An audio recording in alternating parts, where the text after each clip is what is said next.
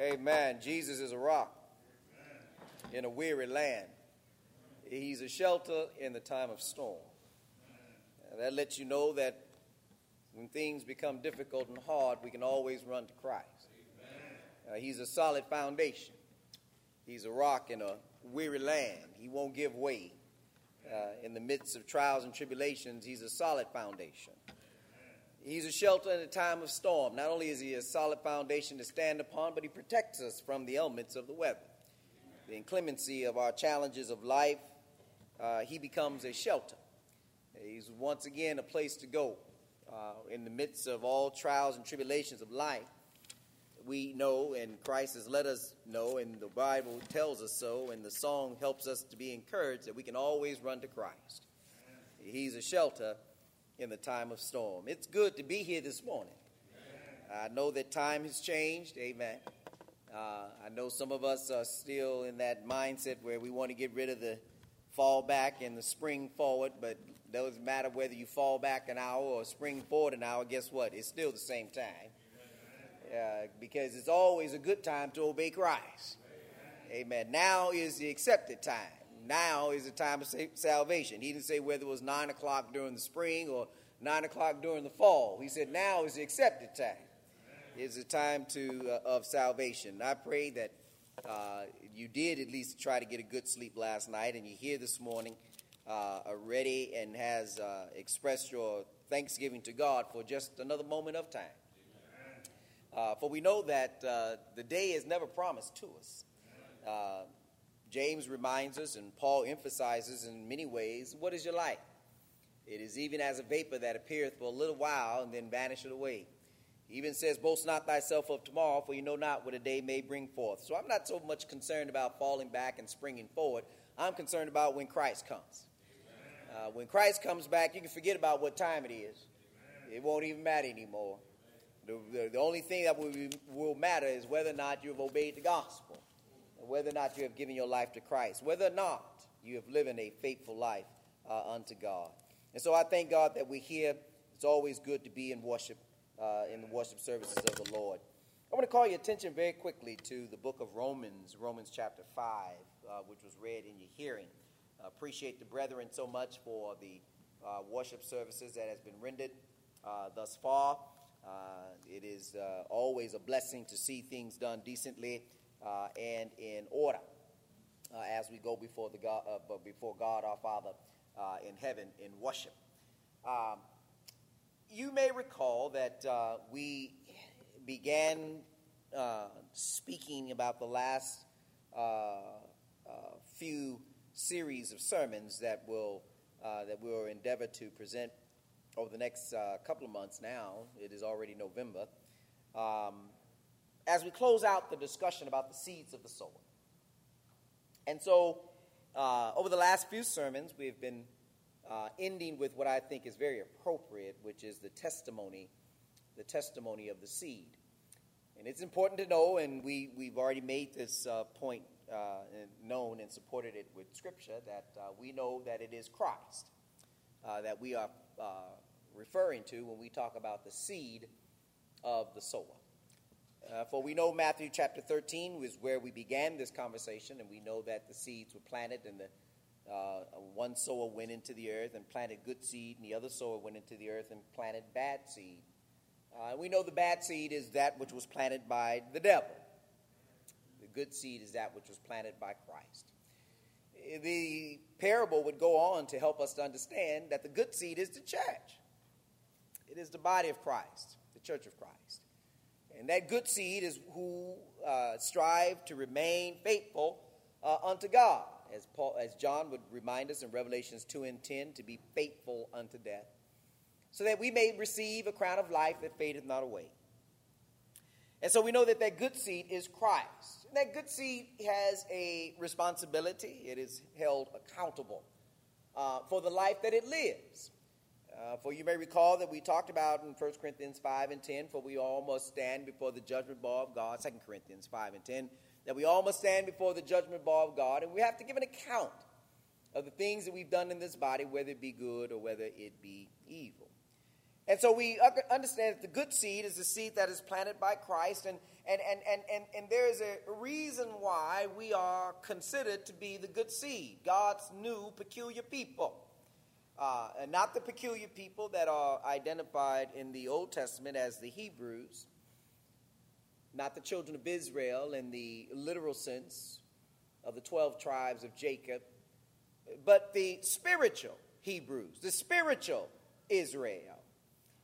He is not one that is circumcised, which is circumcised of the foreskin, but he is one who is a Jew. His circumcision is of the heart. And so we are of that circumcision. We're of that spiritual circumcision, which makes us, if you will, God's chosen people, his spiritual people. Peter would say, if you will, that we are the royal priesthood. We are a spiritual body, a spiritual kingdom. And we are of that good seed that continues to put forth the teaching of God's word, so that all men might be saved. That seed, if you will, is not only identified of Christ, but the many aspects of it that gives us, if you will, access to him, which is through his word.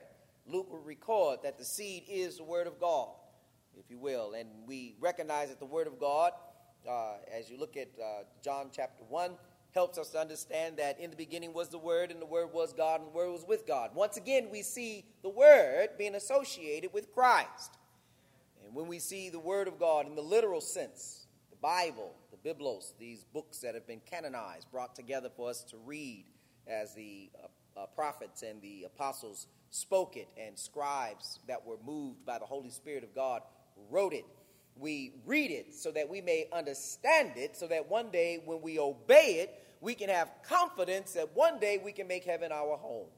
And so this seed is not only identified in the very specific sense as Christ, but in its practical and accessible sense. It is the Word of God. Colossians chapter 3, 16 and 17 says, be full of the Word. Be full of it. Be overflowing with it. Be rich with it. Amen. So that you may be able to do all those things that are pleasing and acceptable unto God. Paul would write to the Colossian church, whatever you do, in word or deed, do all by the authority, if you will, of Christ. And so by doing it by the authority of Christ, we are fulfilling what the seed has said by his word that he has given. And John 12, 48, Jesus would say unto us, he that rejecteth my word, or receiveth not my word, has one that judges him. For the words that I have spoken, the same are going to judge thee in the last day. And so we see a direct connection between the written word and the spoken word that is given by Christ through the apostles that were inspired, if you will, by the Holy Spirit of God. As John chapter 16 would help us to understand that the Holy Spirit would not have come and did not come until Christ had sent him forward to come. And when the Holy Spirit came, he said, Christ did, that he would guide the apostles into all truth. Amen. John 17 and 17 says, sanctify them through thy truth. Thy word is truth. Amen. So the Holy Spirit brought the word, inspired the apostles, if you will, to remember and recall the word. In fact, the Holy Spirit, according to 1 Corinthians chapter 12, in fact, confirmed the word being of a divine nature by giving the apostles the ability to perform miracles and to do things that confirmed that what they were saying was of God. So these are the things that we understand by the word of God, that we as being part of the good seed are blessed to be a part of something so special. So wonderful it is to be a part of the church. That is the Church of Christ. Because it is established and formed and shaped and molded. It is made sanctified, that is set apart from the world. It is grounded, if you will, and formed by the very divine word that one day, if we're faithful, we'll find ourselves in heaven because of this word. The church is a special place to be. It is the only vehicle, if you will, in the spiritual sense, that will usher people into heaven's glory. If you try to get into heaven without going through the Church of Christ, you ain't going to make it. You ain't gonna make it. You ain't gonna make it. I mean, it's just a biblical fact that there's no other church that Jesus is coming to save aside from the Church of Christ. Ephesians chapter 5 makes it very clear. He says that he will present unto himself a glorious church, not having spot, wrinkle, or blemish, or any such thing. And that is the body of Christ. Ephesians 1:21 through 22. We recognize that these are the things that we need to understand when it comes to being the good seed, by being privileged to be able to be a part of the body of Christ. It is because of all the things that we have striven to become, that we could not become without Christ, that makes the church so special. We talked about how it is because of Christ and his testimony, the testimony of his life, not the life lived in heaven, but the life lived upon the face of the earth. The life lived as a human being, as part of humanity. The life that he lived here is the life that gives testimony. For being in heaven and being, if you will, already in a place of eternity, amen, having all things, if you will, forever and forever, is significant in and of itself. But the Bible teaches us that while we were yet sinners, Christ came to die for the ungodly. For what purpose? That we may one day also be able to experience heaven's glory and have eternity. And so we see that the testimony of the seed is so significant in that it is Christ who is putting before us an invitation to come and to become part of him, his body, his church, his kingdom, that we may one day, through that obedience, be able to be ushered in to heaven's glory. In Romans chapter 5, Paul writes to the church, and he begins to talk about righteousness. And obviously this isn't the only place in the scriptures that we find a significant discussion about righteousness. But we recognize that in Romans chapter 5, Paul, in a very descriptive way, begins to show the significance of the relationship that we have with God and why that relationship is so special. Because it is impossible for us or anyone to have the right relationship with God without going through Christ. That is what it means to become righteous. To have the right relationship with God is what it means to become righteous. It's not about having a religion. It's not about having a religion. It's about having the right relationship with God, because there's a whole lot of religions. But there's only one right relationship with God. Are y'all with me this morning? And people need to understand that when we talk about the right hand of righteousness, when we talk about being right with God and having being part of the church, if you will, being part of that which has honor, being part of that which has authority, these are things that can only be given weight and truth by the testimony of Christ. No one else can give this type of testimony because no one else had any authority. We've already gone over those things, but just as a reminder. Remember when Jesus said all power, all authority in Matthew 28:18 has been given unto me in heaven and in earth. That eliminates everybody, even the devil. Amen. Nobody has any authority or power except for Christ. And it is because of that God the Father removed himself from somebody trying to circumvent Christ to get to him and thinking they're going to be saved without going through Christ. Father said, "Here's my beloved Son in whom I am well pleased. Hear ye him." All authority is in Christ. You got folks talking about, well, I got the Father, I got the job, but I don't want Jesus. Well, you ain't got nobody. Because you can't have the Father without the Son. You certainly are not going to have the Son without the Father. And if you want to go down into a very holistic understanding of all of this, a very comprehensive understanding of the Godhead, you're not going to have the Holy Spirit either. You can't have either one of them without having all of them. They all dwell in us by faith, and they all have the oneness of purpose and intent when it comes to the salvation of the soul. So you can't say I have the Holy Spirit and then think you're going to circumvent Christ and make it into heaven, if you will, just because you claim that you have a religion and your religion is based on your belief of holiness and being the Holy Spirit is dwelling in you and you believing that you have some type of miraculous connection to heaven's glory. It's not going to happen.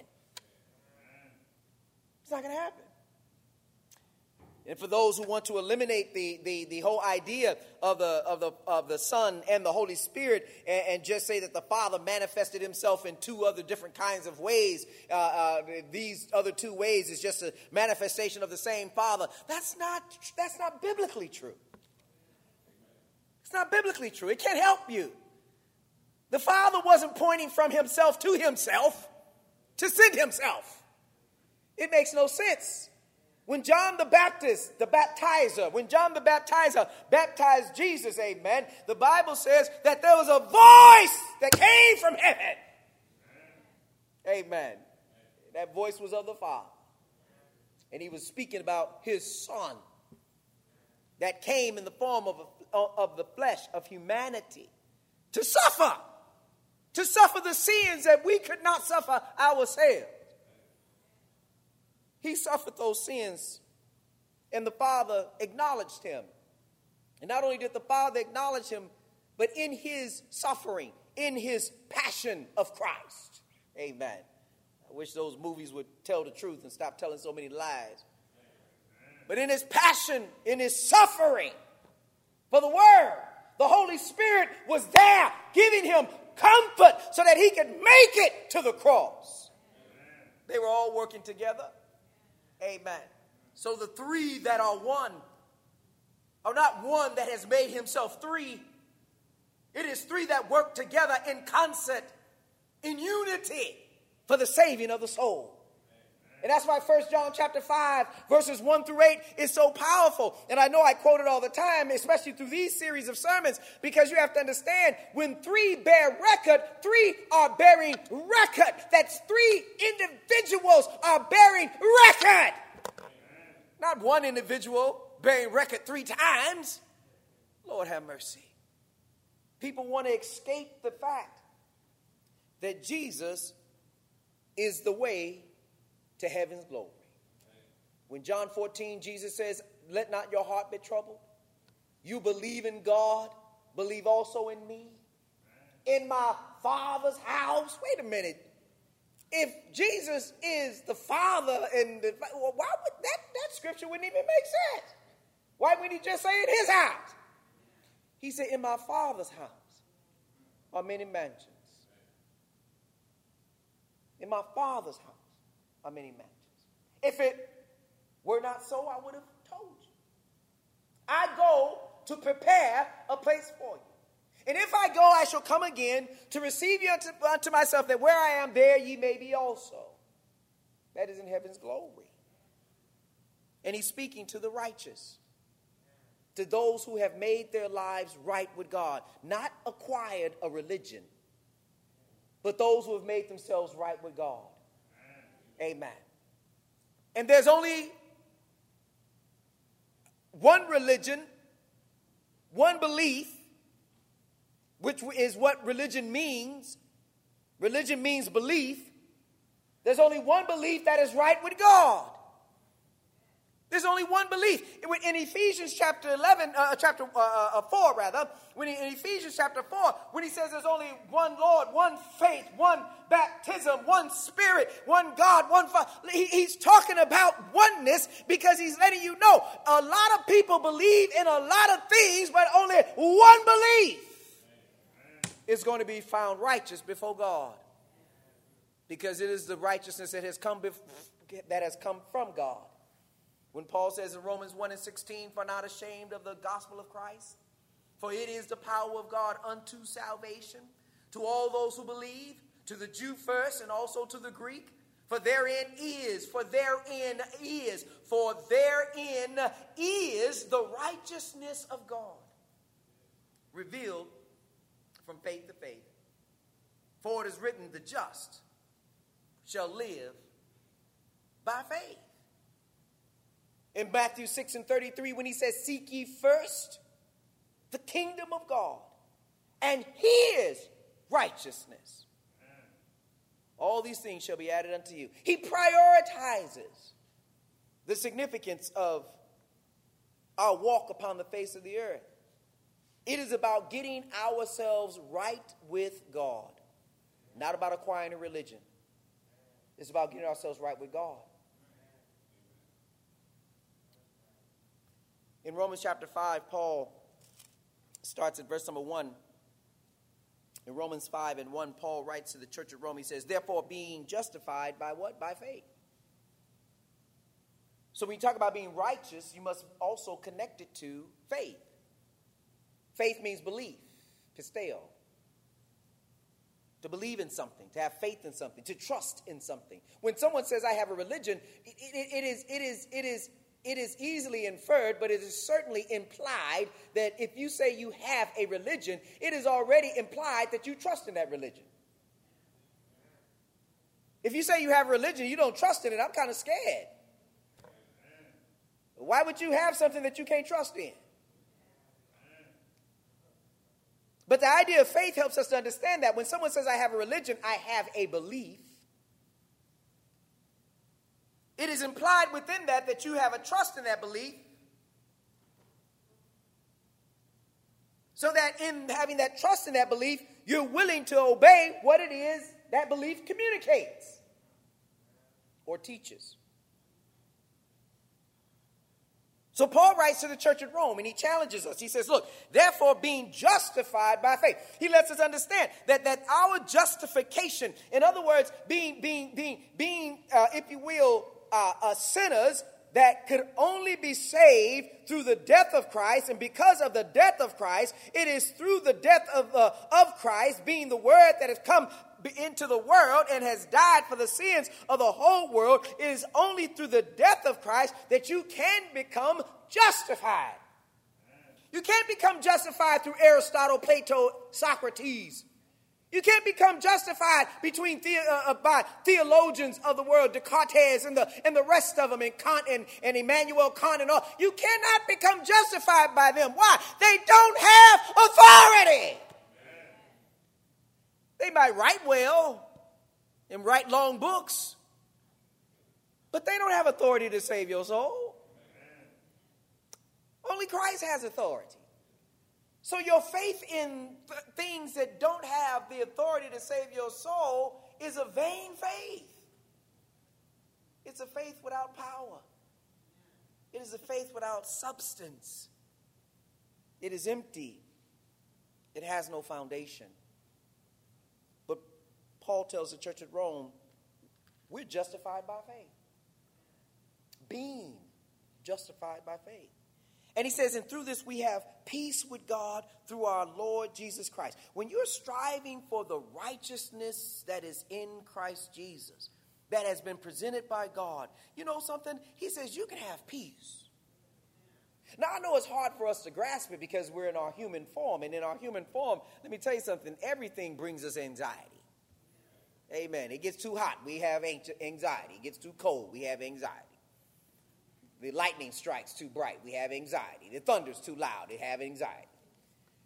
I mean, it's just who we are, humanity. We have anxieties about everything, right?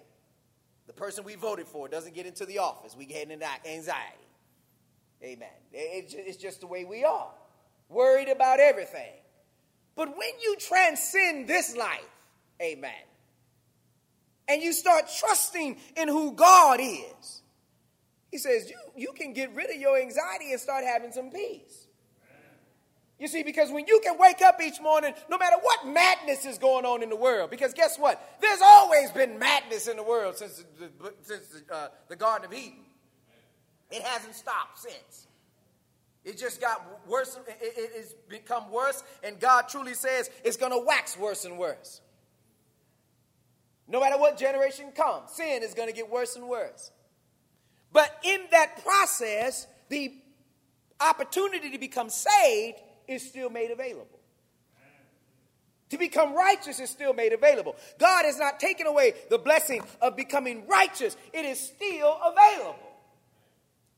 And so we need to understand that when we have our relationship with God and we know that sin is in the world, we have to get to the point where we understand when we obey the gospel, the body becomes dead. In other words, our anxiety of humanity, we need to get a handle on that. Yeah, it's crazy in the world. Go to sleep. Because when you're in Christ, amen, you can have peace with God. Let me tell you something. If you die in the Lord, that's the best position to die in. Amen. I can understand if you don't have Christ. And I know we all grow from the pulpit to the pew. We are all growing into that type of understanding of peace. But we've got to grow. You've got to, and the more you know, the more you grow. See, you just continue to work on it, right? How is it that you can just smile and all this stuff is going on? Because, see, I'm in the Lord. The Lord going to take care of it in due time. Amen. And let me tell you, when time becomes due, it's going to be taken care of. Amen. And so I'm going to do what I can do. But once I've done all that I can, I'm going to leave the rest to Jesus. That's having peace with God. Amen. And so you leave that peace with God because, look, I know that whatever the Lord desires for me to accomplish and what the Lord desires for me to do, I can do that. And nobody can take it from me because the Lord has made it for me. So we learn to have peace with God. We learn to be able to rest without the anxiousness and anxiety that's in the world. When you're in Christ, you have to grow to be able to have that peace. In 5:2, Romans 5:2, he says, look, by whom also we have access by faith into this grace, wherein we stand and rejoice in hope of the glory of God. Well, what? That grace and that hope is talking about heaven. That we one day can make it there. And we can make it there because Christ has prepared the way.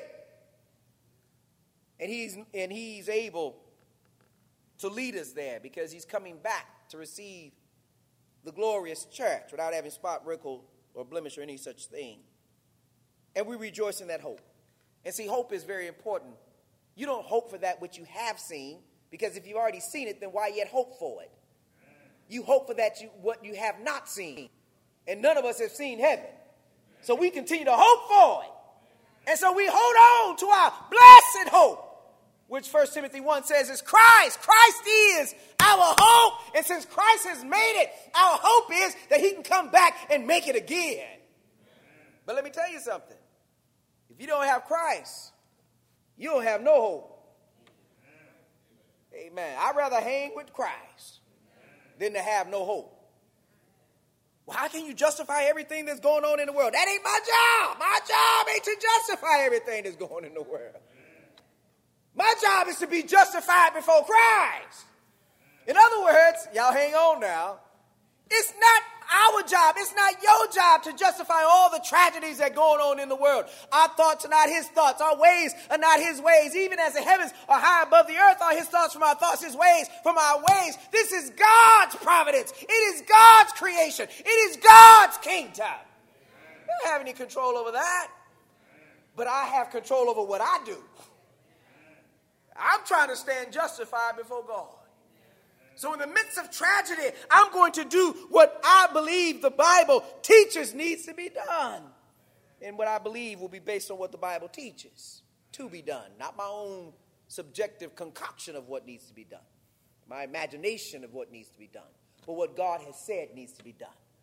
So in the midst of challenges, I'm going to stand in the holy place.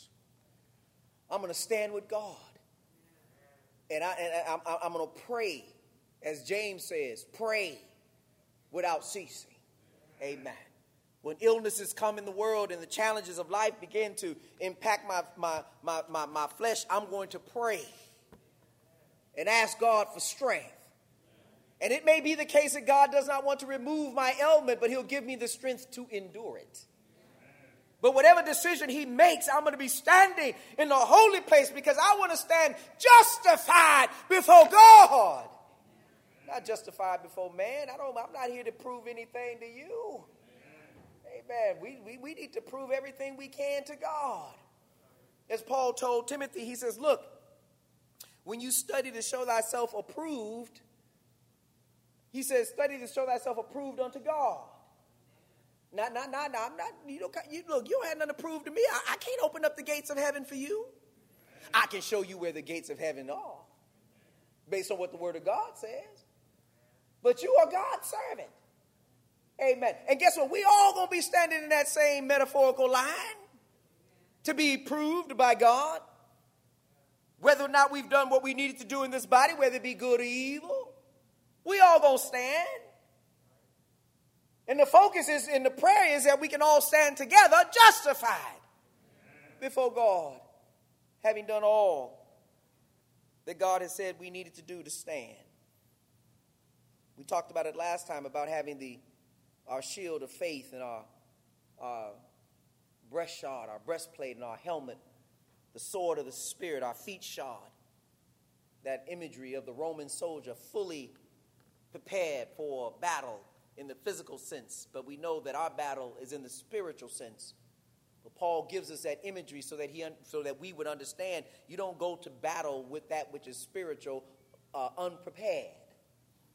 You make sure you have on the whole armor of God, not a piece of the armor, the whole armor of God, so that you can be able to stand. Amen. So you can be able to stand.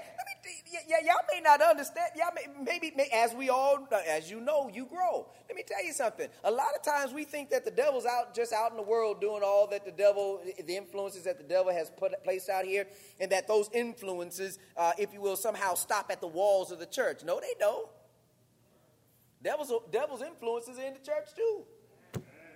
Amen. You know why? Because we here. Amen. Wherever you see a human being, there's the opportunity for the influence of Satan to be present. Amen. Lying, cheating, stealing, killing, because we're humanity. But those of us who are striving to be righteous before God, we understand this. We're not ignorant of the devil's devices. Amen. We know what his devices are. And so we put on the whole armor of God so that we're able to stand. And when Paul says able to stand, for what purpose, Paul? That you're able to resist the fiery darts of the devil. That's the purpose. We don't fight against flesh and blood. We're not fighting against each other. We should be trying to help each other make it to heaven. The devil wants to see us all go to hell. Amen. But he says we have access by faith into this grace wherein we stand, and we rejoice in the hope of the glory of God. Verse number 3, and not only so, but we glory in tribulation. Lord have mercy. See, some of y'all didn't want me to go there. But we glory in tribulation. But how can you be happy in tribulation? Because you are at peace with God.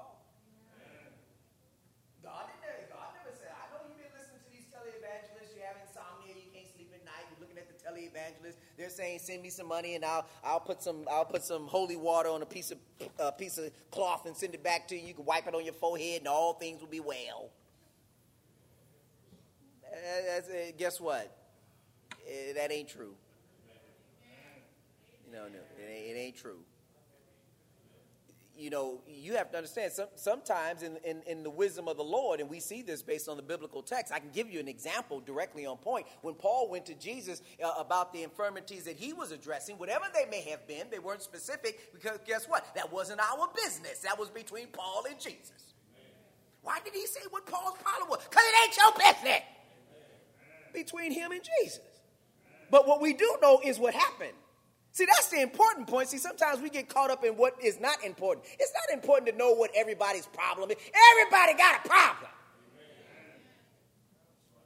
Where you can go to get your help is what's important. And Jesus is able to help us. And so Paul gives us, if you will, the example, if you will, where he goes to the Lord. He goes to the Lord thrice about his situation. As I said, in tribulation. Don't miss the point. In tribulation. Now, you would think that, wow, Paul is an apostle born in due season, wrote more epistles, or at least the biblical text gives us the example that Paul wrote more epistles than any of the other apostles. Paul was the last of the apostles. The Bible says that he went to Jesus thrice about his concern. And he asked for it to be removed from him. And the response from Jesus was, my grace is sufficient. So you got to understand, being in tribulation doesn't mean that you're not being supported by Christ, by God, by the Holy Spirit. Because sometimes in those tribulations is when the best teaching comes. Because you learn how to trust in Christ more and in yourself less. Paul went to the Lord thrice. He asked him, can this be removed? If it be thy will, have this removed from me. And he went to him. And then Jesus comes back to him lastly and says, look, Paul, my grace is sufficient. My grace is sufficient.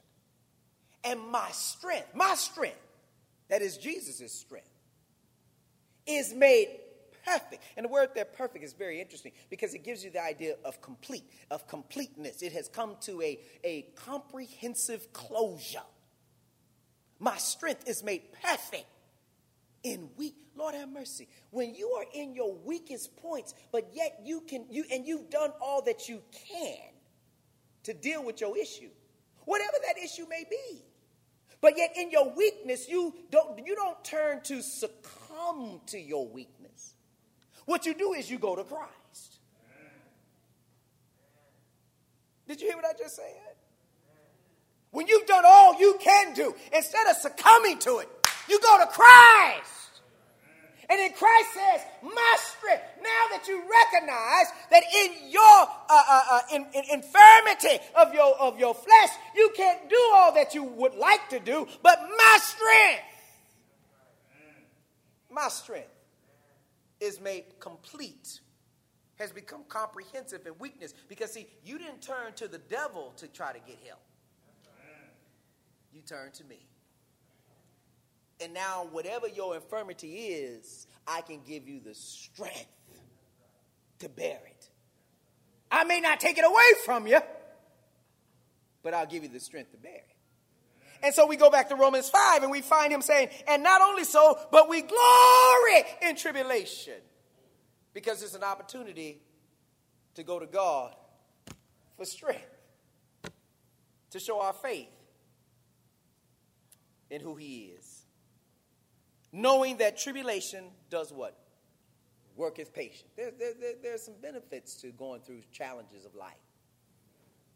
Amen. If it was that easy to get into heaven, everybody would probably be doing it.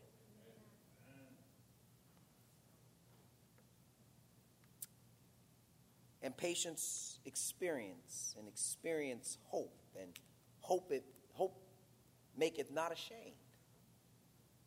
Because the love of God is shed abroad in our hearts by the Holy Ghost, which is given unto us.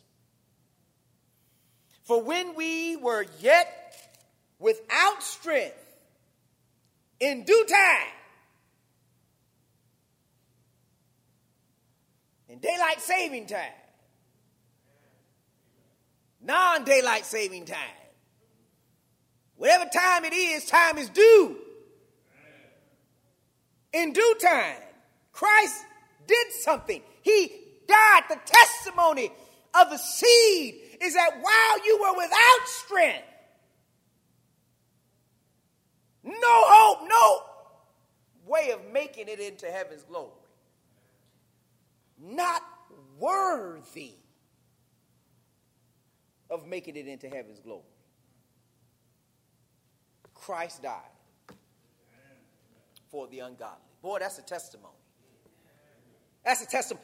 I tell you, when I was preparing for this and I was reading this, it helps reinforce within my life that all the things and the challenges of life that I have gone through, how much of a blessing it is to be able to look back and say, thank you. Thank you. Because I see the carcasses and the trash and the rubbish that I crawled through. Amen. And was able to walk out of. And I know it wasn't because of me. But it's because of the strength that God, in his wisdom and in his grace, decided to bestow on me. Because there's a lot of folk back there that I remember who didn't make it through the trash heap. Didn't make it. And in God's wisdom, without Christ, you can do nothing. And God gave us and gives us choices. You can accept Christ or you can reject him. But understand that based on the choice that you make, there are repercussions and consequences to those choices. As Paul was walking on the road to Damascus to continue his carnage of the world, especially those who believed in Christianity, Paul made a choice on that road. He could have rejected Christ, but he didn't. He said, what would thou have me to do? What would you, when he heard the words from Christ, he said, what would you have me to do? He says, I'm going to tell you what you must do. Go find Ananias. Ananias baptizes Paul. Why tarriest thou? Arise and be baptized, calling on the name of the Lord. We find ourselves in a situation where when the word of God is presented to us, when the seed is presented to us, and we are in a particular place in our lives, and everyone is not in the same place in their lives, whether it's age or whether it's the challenges you are going through. We don't all know what everyone is dealing with in life, but we do know this: when the word of God is presented, each one of us has one thing that is in common. We all have a choice. We all have a choice to do what God has said to do. And so some of us in our lives have made that choice to do what? To hear, when we heard the word of God, when we heard the seed of God's word, we've made a choice. And that choice was what to do what? To obey the gospel. We chose to obey it. And to leave the carnage behind, to leave the trash heap behind, to get out of the trash heap, to come out of the darkness and move into the light. We made that choice. And the choice was only made available because Christ died for the ungodly. Do you see that? There's no sense in trying to make a choice if there's no way to make it. It is Christ, and that's why our faith is in Christ, because it is Christ that has died. It is Christ that has suffered the sins of the whole world on the shame of the cross. It is Christ that went to the grave. It is Christ that rose again on the third day. It is Christ that ascended into heaven's glory and received the kingdom. It is Christ that sits at the right hand of God with all honor and authority. It is Christ that is going to come back one day to receive unto himself a glorious church without having spot, wrinkle, or blemish, or any such thing. It is Christ. It is Christ. It is Christ who has died. And he died for the ungodly. Last Sunday I quoted this scripture. I didn't give it to you in reference, but I quoted it because I knew we were coming back to it. Verse number 7 in Romans chapter 5 and verse number 7. For scarcely, you know what scarcely is. It comes from the word scarce. It gives you the same idea of scarcity. It comes from the same root word. Something that is not plenteous. When we have an issue of scarcity, people fight over it. Even kill for it if it's too scarce. Amen. Unfortunately. But for scarcely, for a righteous man will one die. Now, this is a righteous man. This is an individual that Paul describes as somebody who should be.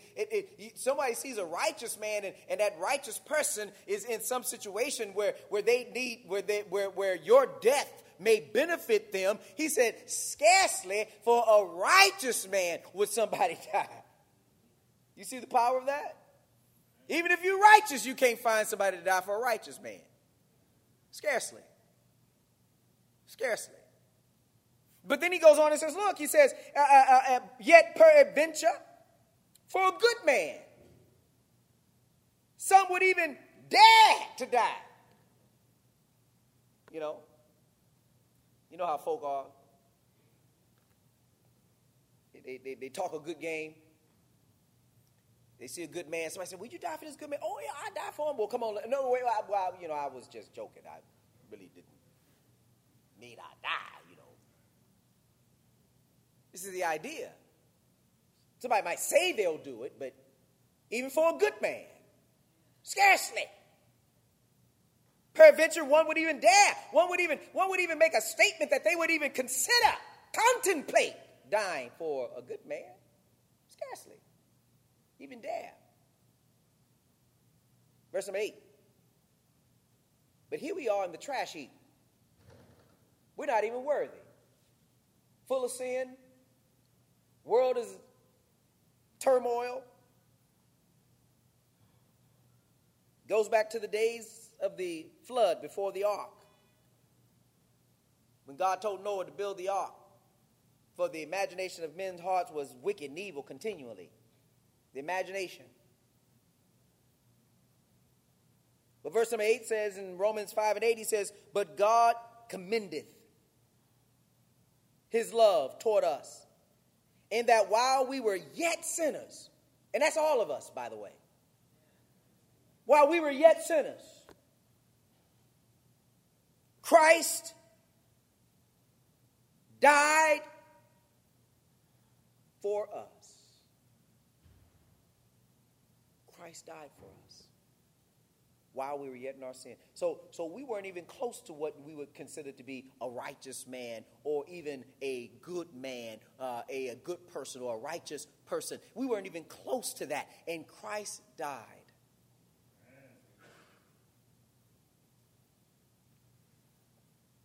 So that we might live. Verse number 9 in Romans 5:9, much more than being justified. How do we become justified? By his blood. We shall be saved from wrath through him. Now, the justified by his blood, remember Ephesians 1:7, we have redemption. We have been purchased. We've been bought back. Amen. Bought back from what? Bought back from sin. Bought back from darkness, wickedness. He says we have redemption through his blood, even the forgiveness of sin. Lord have mercy. We need Christ. We need Jesus. If we ought to become righteous before God, we must go through Christ. He is the righteousness of us all. He is the bestower of righteousness. Amen. And he says, if you will, in that we have redemption through his blood, Ephesians 1:7, even the forgiveness of sin. It is only through the watery grave of baptism that we have the forgiveness of sin. Remember in Acts chapter 2 and verse number 38, in Acts 2 and 47, he lets us know that individuals are being baptized. They're being baptized what? For the remission of their sins. And then they were being added to the church, added to the kingdom, added to his body, that one day they might be saved.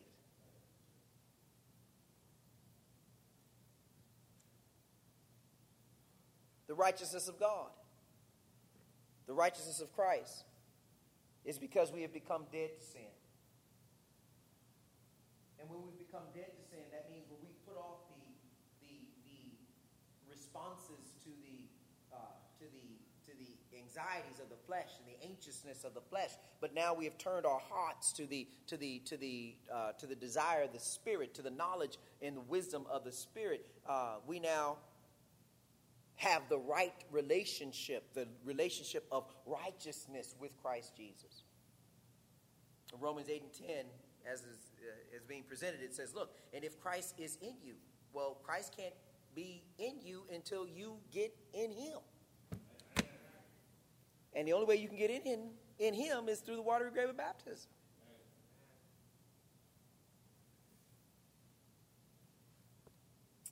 He goes on and says, by his blood. We're justified by his blood. Because his blood was pure. His blood was innocent. His blood had no guile. There was no evil. When he died on that cross, you find the imagery of, once again, the innocent dying for the wicked. Just like he did, just like the animal did in the Garden of Eden. When Adam and Eve sinned and God covered their bodies with the animal skin. Well, that animal skin didn't come for free. Some innocent animal had to give up its life to cover up what? Sin. So though you may see it in a microscopic view in the book of Genesis, the imagery is the same. Jesus is the Lamb of God that taketh away the sins of the whole world. He gave up his life on the cross of Calvary. His blood, his innocent blood, was spilled so that it may cover up our sin. Boy, I tell you, the blessing of being in Christ is beyond describable. We can only try to do our best. But I thank God that if we're faithful unto death, we can have an opportunity to receive a crown of life that fadeth not away. And it's only because we've been redeemed by the blood of Christ. Let me move. And he says, and so we shall be saved from wrath through him. Now, don't go here as many do. They try to extract that text, and then they want to make a religion and a doctrine out of that text by itself. And here's the doctrine that they try to make. Well, see, you don't have to be baptized. You don't have to be a member of any church. You can. Christ has already died on the cross, and so his blood has been spilled, so everybody's going to be saved. That's a false doctrine. In Mark 16, 15 and 16, he said, he that believeth and is baptized shall be saved. You can't just go to one text and try to make a religion out of it. But that's what folk have done. Because they don't want the rest of it. They don't want the totality of Scripture. Right? Remember Isaiah said you got to go here a little, there a little. Precept upon precept, line upon line. Amen. You got to go into text and get a full understanding of God's will, not just your subjective personal want. Right? You got to get the full text of God's will. And so in Mark 16 and 15 and 16, you hear the testimony of the seed. And the testimony of the seed is Jesus. Jesus is the one who's speaking in Mark 16, 15 and 16. And Matthew chapter 28. It is Jesus who is speaking. And it is Jesus is saying, he that believeth and is baptized shall be saved. Because the blood is in the water. And that's where your faith comes in. I can't see the blood. It ain't for you to see it. It's for you to believe it. And it's through your faith. It is through your faith, from faith to faith, as the gospel is preached about the death, burial, and the resurrection of Christ, that you have faith in him. And let me tell you something. It is that faith that's going to save your soul. Boy, I wish I had time. I got to come. We'll pick up on more of this next Lord's Day, but I got to get to a couple of more scriptures and I'm going to close. And so he says, look. Paul says in verse number, we're saved from wrath through him. Now you got to understand what the wrath is here, right? You're saved from wrath. Not from the trials and tribulations of life. We just covered that. I'm a Christian. Why am I suffering trials and tribulations? Because you in the world. You're going to suffer trials and tribulations. You know, we got doctrines, we got religious belief systems that say, oh, if you're suffering trials and tribulations, that means that your faith ain't strong. That ain't got nothing to do with it. You're in the world, you're going to suffer trials and tribulations because the world is full of them. The question is not whether or not you're going to suffer trials and tribulations. The question is how you handle the trials and tribulations. Do you hold on to God? Like Peter was saying, 1 Peter 4, if any man suffer as a Christian, let him not be ashamed, but let him glorify God on this behalf. You see, suffering is not something that is excluded from the life of a Christian. And as I said before, tribulations bring patience, experience. There's God said there's blessings in suffering through stuff. The more you trust in the Lord, the stronger your faith. And God says, I can pour out a blessing, amen, that you can't even receive. Overflowing. The gospel would say pressed down, shaken together, and overflowing. God said, look, when you show your faith and you show your faith in my strength, even when you've done all that you think you could do and still couldn't come to a resolution of whatever the issue may be, and you turn to me and you let me handle it, he says, I see where your faith is. Let me pour out a blessing on you. Well, I don't even know how I got out of that. You know how you got out. You didn't get out because you did it. Amen. The relationship we have with God and his righteousness is so special. You know. Verse number 10, Romans 5 and 10, he says, for if, when we were enemies, Lord have mercy. Can you ever imagine being an enemy of God? Lord have mercy. But he said, but when we were enemies, and we all, and you know, especially if there are those of you who are visiting with us who may not be members of the body of Christ, the Church of Christ. Let me tell you something. We all came to God the same way. We were all enemies before we became friends. Amen. We're all enemies. We all came to God in sin, right? Asking God to forgive us. So you shouldn't be ashamed of the sin, not of obedience to God, right? And we deal with that shame. Whatever it was and whatever it is, we have to deal with it. It is our lives, we have to deal with it, but we lay it at the feet of Christ and we find peace with God. And we pray that he gives us the strength to continue to overcome those things so that one day we can make our way into heaven's glory. Are y'all with me this morning? We're closing. These are closing arguments from the testimony of the seed. And Jesus is speaking to us. And letting us know that look, there are challenges of life and they will come and they can go, but don't ever mistake the fact you can make it. You can get through it no matter what it may be. You can get through it with Christ. Because Paul came back and said, I can do all things through Christ who strengtheneth me. Paul said, I understand now. I done went through you 3 times.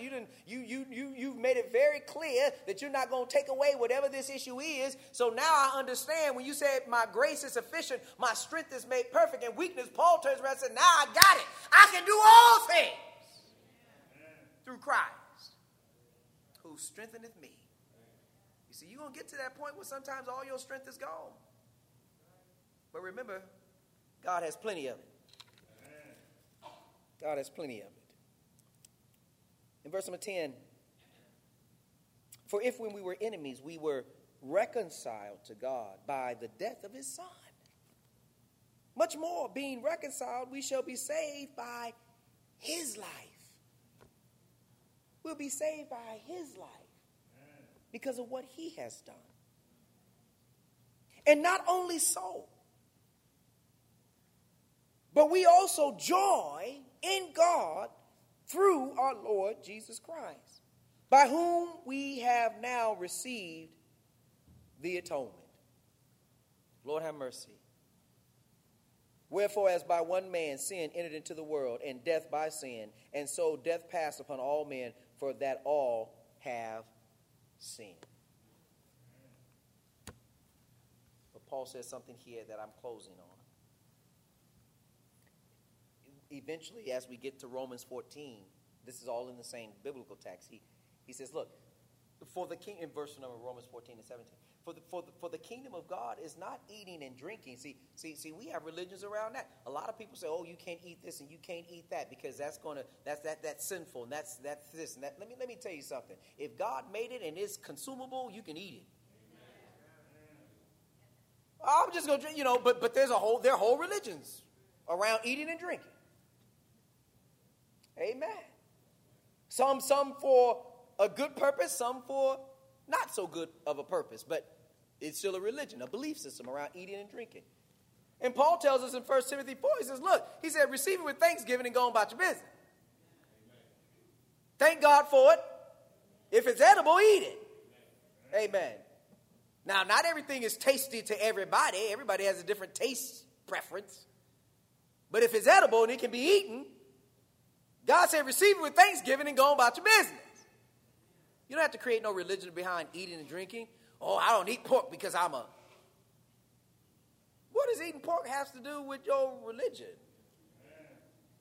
Your body ain't the one that's going to make it to heaven. Your lean deficit rate ain't going to be at the judgment bar of God. Amen. You got high cholesterol. You can't make it. And it's... Amen. Now, I'm not telling you go out here and just get unhealthy, y'all. Stay with me. What I'm saying is you can't make religions around things that are temporal.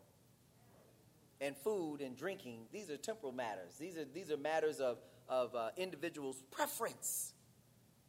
But when it comes to salvation, every soul must be saved the same way and in the same place. You see, for the kingdom of God is not eating and drinking. It is righteousness and peace and joy in the Holy Spirit. If any man suffer as a Christian,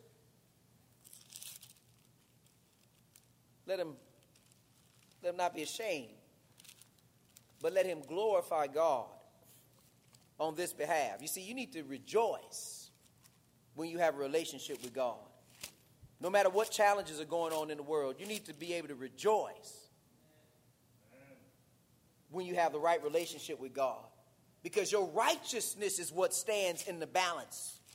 Not about your diet. It's your righteousness that stands in the balance. And I said I was going to close, so I'm going to close here. Remember what Peter says? Peter says something very challenging to us about this idea of faith and righteousness and the joy of being in Christ Jesus. And so I'm going to close right here on this text. I'm in a different scripture, but I'm closing on this text. I'm done. In 1 Peter chapter 1,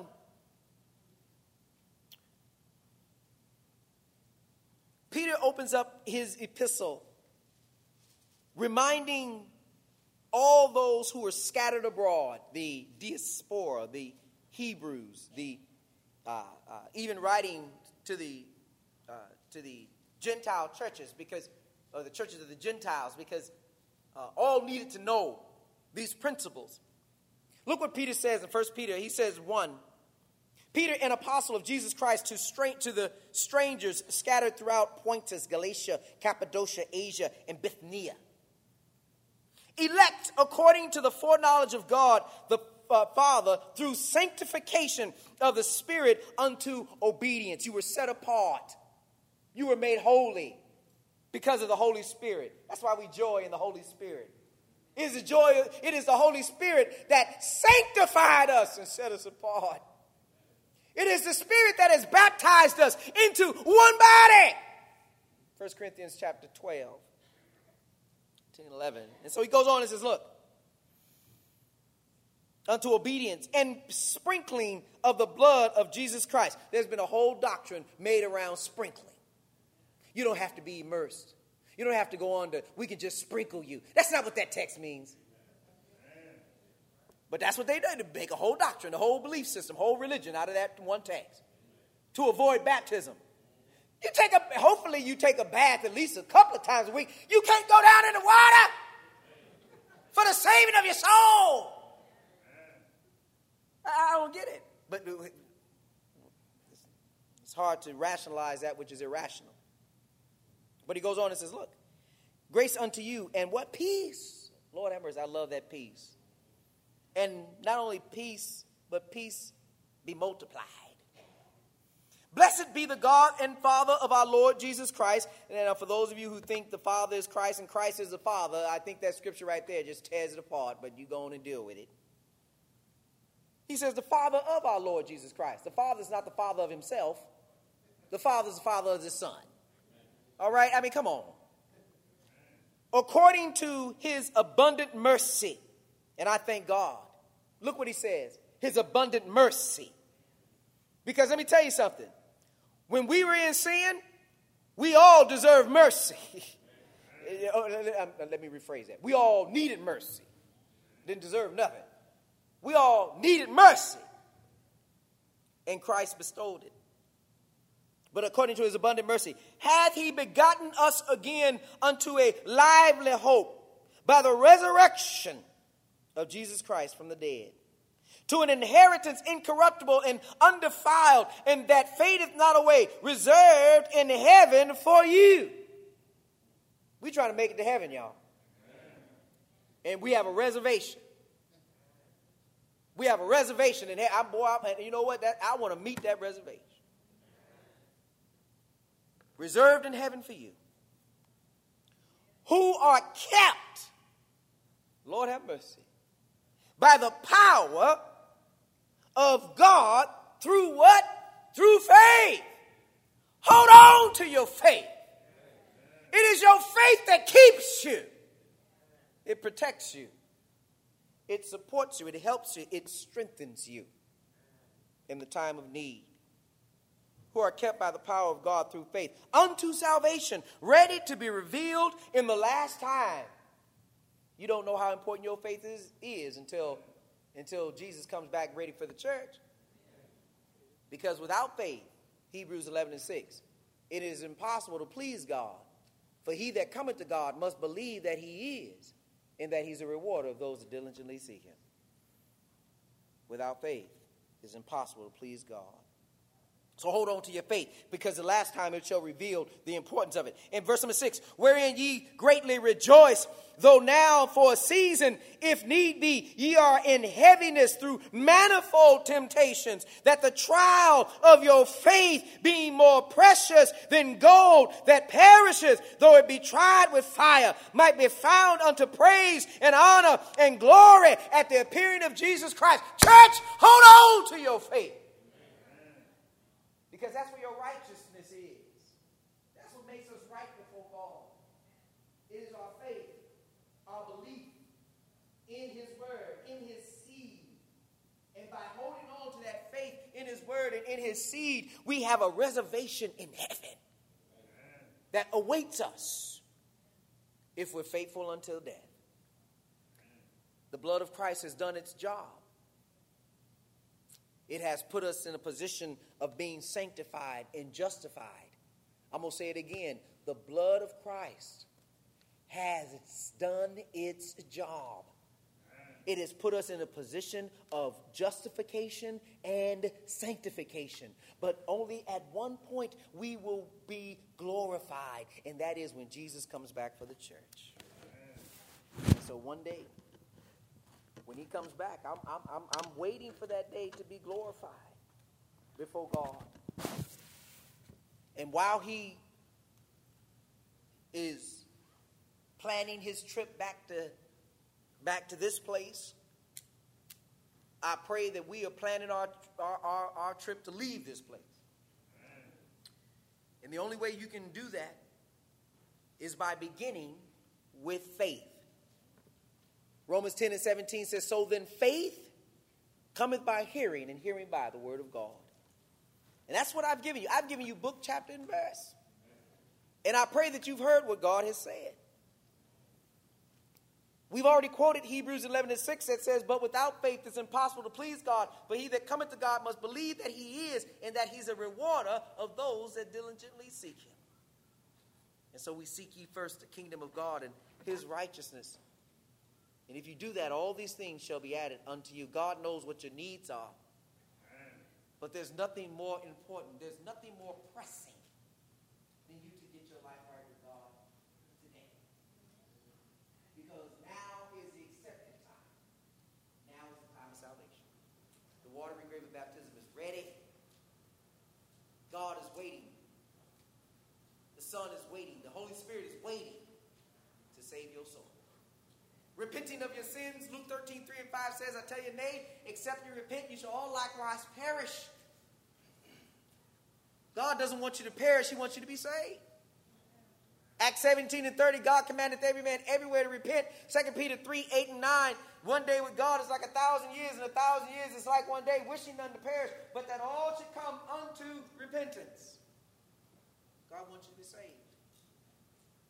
Confessing him to be the Son of God. Romans 10:9, with the mouth we confess Christ Jesus. Romans 10:10, with the heart man believeth unto righteousness, with the mouth confession is made unto salvation. We go down in that wonderful watery grave of baptism where we meet the blood of Christ, and it cleanses us from all of our past sins. It sanctifies us, sets us apart, puts us in a position of being holy, being justified before God. And one day, if we're faithful, if we stay faithful, we'll be glorified before God. The testimony of the seed, we're not even close to being done yet. And we may not even finish it if God blesses us to live till the end of this year. But I tell you what, you've learned enough about his testimony to obey the gospel. You've learned enough if you want to be saved. Why don't you come right now as we stand and sing the invitational song? Why don't you come? 9:36.